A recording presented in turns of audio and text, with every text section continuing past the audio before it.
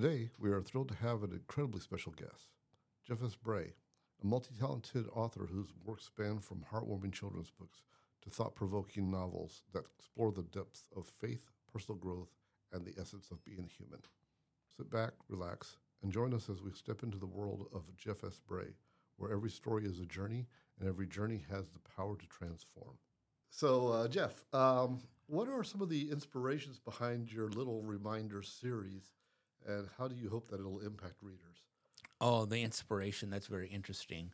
Most of my works are based upon dreams I've had. So Little Reminders, especially the first one, was based upon, like I said, a dream I had. And I recorded it, and then I took the dream and I kind of expanded upon it and then wrote the basically the prose to the novel. So you kind of got the whole premise idea out of a dream? Yes. And then said, yes. this will be and a then great story. basically built the rest of the novel around the dream. So tell me a little bit about what it's actually about. The novel is based on an angel who is trying to bring two people together.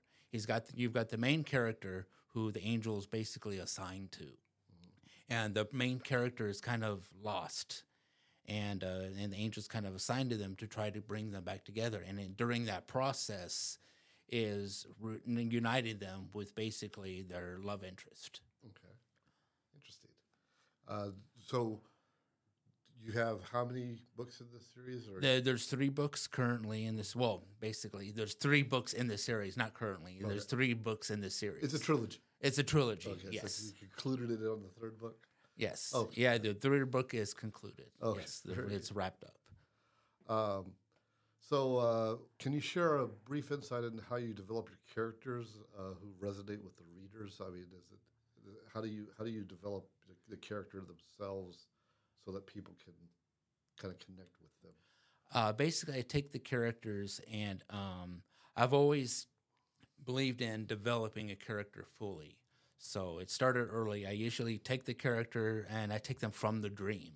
And then I take the character, and I write basically their history out. I take them from their birthday, and I write basically their history on how I want to develop the character, their birth date, and different attributes about the character. I even take it like somebody I know, and I basically take different characteristics from that person and add them to that, and not necessarily this person is this character from that person, but different attributes I add to that character.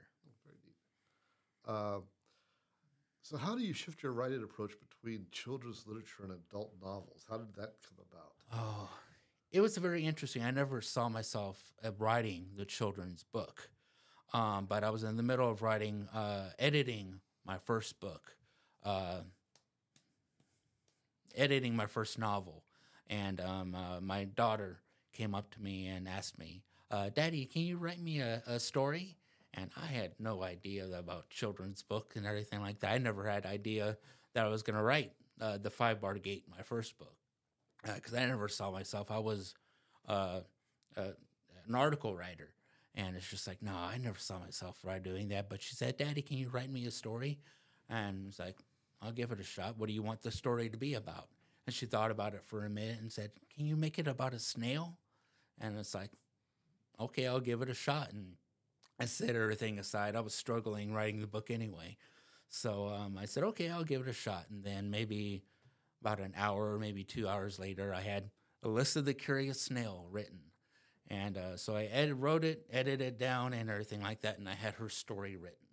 I never even thought about having it published or anything like that. So between my article writing and everything like that, probably maybe 6 months later, maybe even shorter than that, my article writing gentleman that I was writing articles with, he got wind of it, and he said, would you like to publish that? And it's like, really? He goes, yeah, I've been looking into maybe getting some books published. So let's go ahead and get that published, and the rest is history. And you were telling me earlier that your children's books right now are out of publication. Yes, they are. The publishing arm of what he was doing, he decided that he wasn't going to publish anymore. So he decided to shut that down of his business. He decided to shut that down. So yeah, Illicit Curious now is unpublished. But I'm trying to get the rights to that to be able to start doing that publishing on my own. And find your original illustrator. It sounded like that was really important that you kept the same characters. Yes. I'm trying to find the publisher, the illustrator that he used. That way I can get that and continue the Illicit series. It seems to me that like your books often feature strong moral lessons. So what aspect, why is that an important aspect to you? Mainly because being a Christian writer, I think that's very important because there's just so much out there that that's, well, for lack of a better word, garbage out there. Yes. And I really think that trying to get people to read more without having that sort of stuff out there. And so a lot of people want to read, but they don't have to have that sort of stuff fill their minds.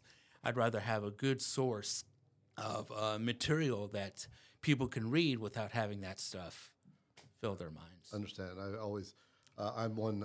For example, I if you ever hear me say a curse word, it's got to be a very extreme situation because I've always believed, for example, that there's millions and millions of words out there that do much better jobs of saying what it is I actually mean rather than just going straight for that. Right. So I can definitely agree in the writing aspect where you've taken, again, we were talking about your characters and you masking the characters onto people that you know and like that. I could also see morality being one of those things that obviously you would want to apply back to your writings. I try to use no swearing in any of my novels, like the transference. The strongest word I use, and forgive if you don't want to use any swearing in this in what you're doing, the strongest word I use is damn.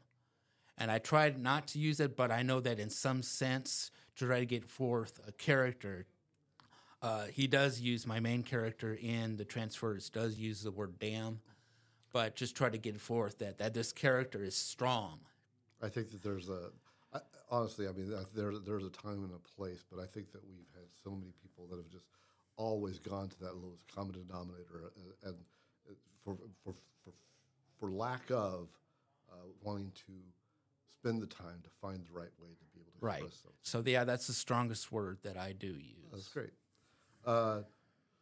Do you have any quick rituals that get you help in getting you into the writing zone or anything? Or? I do use I do have a playlist like a jazz. I kind of like use jazz music. Very nice. That in the background. So you play a little jazz and then kind of a coffee or a tea or. I usually have coffee or tea beside me. Coffee or tea and jazz music. Sometimes I'll have like a bowl of pretzels. So those are like the three common denominators that I'll usually have around me. Very good. On chocolate. I like dark chocolate. Dark chocolate kisses. I'm a sucker for those. I used to, when I write, I'm a computer programmer. So when I write computer programs, I used to get in the zone to write the computer program. I'd always have a bowl of M&Ms with me. Yes. It got to be a very fattening proposition. Oh, yes. Dark chocolate kisses are I'm a sucker for those. Absolutely. So what piece of advice would you give to aspiring authors, especially in today's digital age of books and such? Keep at it. Don't give up. There's a lot of authors out there who think they need to write something and then be on this bestseller list the next day. Or think they need to self-publish or something. I see a lot of self-published authors and think they need to be number one on the Amazon list after they click publish. And it's not going to be that way. You're not going to sell 1 million books. You're not going to sell 1,000 books. And just keep at it. I mean, if you got to be a love for writing. And another thing, if you're going to write a lot, you got to read a lot. And the more you filter in, the more you're going to be able to push out. That's very sound advice. And yes, because if you're not reading, you're not going to be able to write. Because you're going to empty out yourself by writing. You got to fill that tank. So if you're going to read a lot, if you're going to write a lot, you got to read a lot. So you have something new coming out on the horizon for us? I've just recently published the third in the series of Little Reminders. Right now, I just finished the transference too. And so that was painstaking. It took a lot out of me because I mean, usually my novels are 50 or 60,000 words. This one ended up being 120,000. Wow. And so that was tough to get through because it ended up being a lot longer than I anticipated. So that when I edit that's going to be interesting to edit. I would imagine. Because that crime thriller, the first one, took a lot out of me. So this one did. So right now, I'm put that one on the shelf, and I'm back into the 5-Bar Gate, my first novel. I've written the sequel to that. So now I'm back into editing. That's what I'm currently doing now. I'm editing that one. I'm just kind of curious because I know in audio, for example, it's usually 2 hours to 1 or whatever, easy when it comes to editing a piece of audio. Mm-hmm. What is it like in a book when you're trying to do the editing yourself? How much time of writing versus actually going It's usually not that difficult because my publisher, they do the bulk of the editing themselves. So my day job is writing, and I also do side editing. So when I had my publisher, who I also did some editing for them. I did copy editing for them in addition to writing for them. So you've already got the skill down. So I've got the skill down, but I've always learned that don't edit your own books. Yes, I can definitely because you're too connected to them, and so you're going to miss a lot. You're so that's your baby, so you're not going to be as judgmental on it as you need to be. This is so much that this is my baby, and I want this part, and you're not going to be so judgmental on it as you need to be. And so I'm trying to find something here that I wanted to, but I can't find it, so I'll get past it.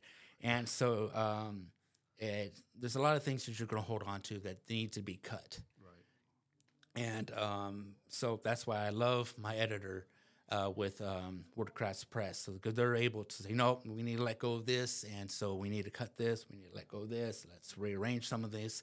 And so I love being able to get it back, and it's like, okay, yeah, I missed that. That's great. Let's run with this. Very cool. And so that's what I really love about being able to do that and get through a lot of the editing myself, then pass it to them, let them do their editing. And so it comes out a very well-rounded piece. So when do you think we'll be seeing that come out? I'm not sure at this point, because I like to release a book a year, but I mean, the year before I released 2 books, and it was just, no, I would never do that again. It was just way too much. It was stressful, and it was just too much on me, and I don't think I got the sales out of the books that needed to be. I wasn't focused enough to be able to put behind the books what I needed to. Very good. Well, I thank you very much for coming in and signing your book with us today. Mm-hmm. I really appreciate it. I'd like everybody to know if they would like to get a signed copy of Jeff's book. We'll have a couple on hand here at Fairy Tale Books.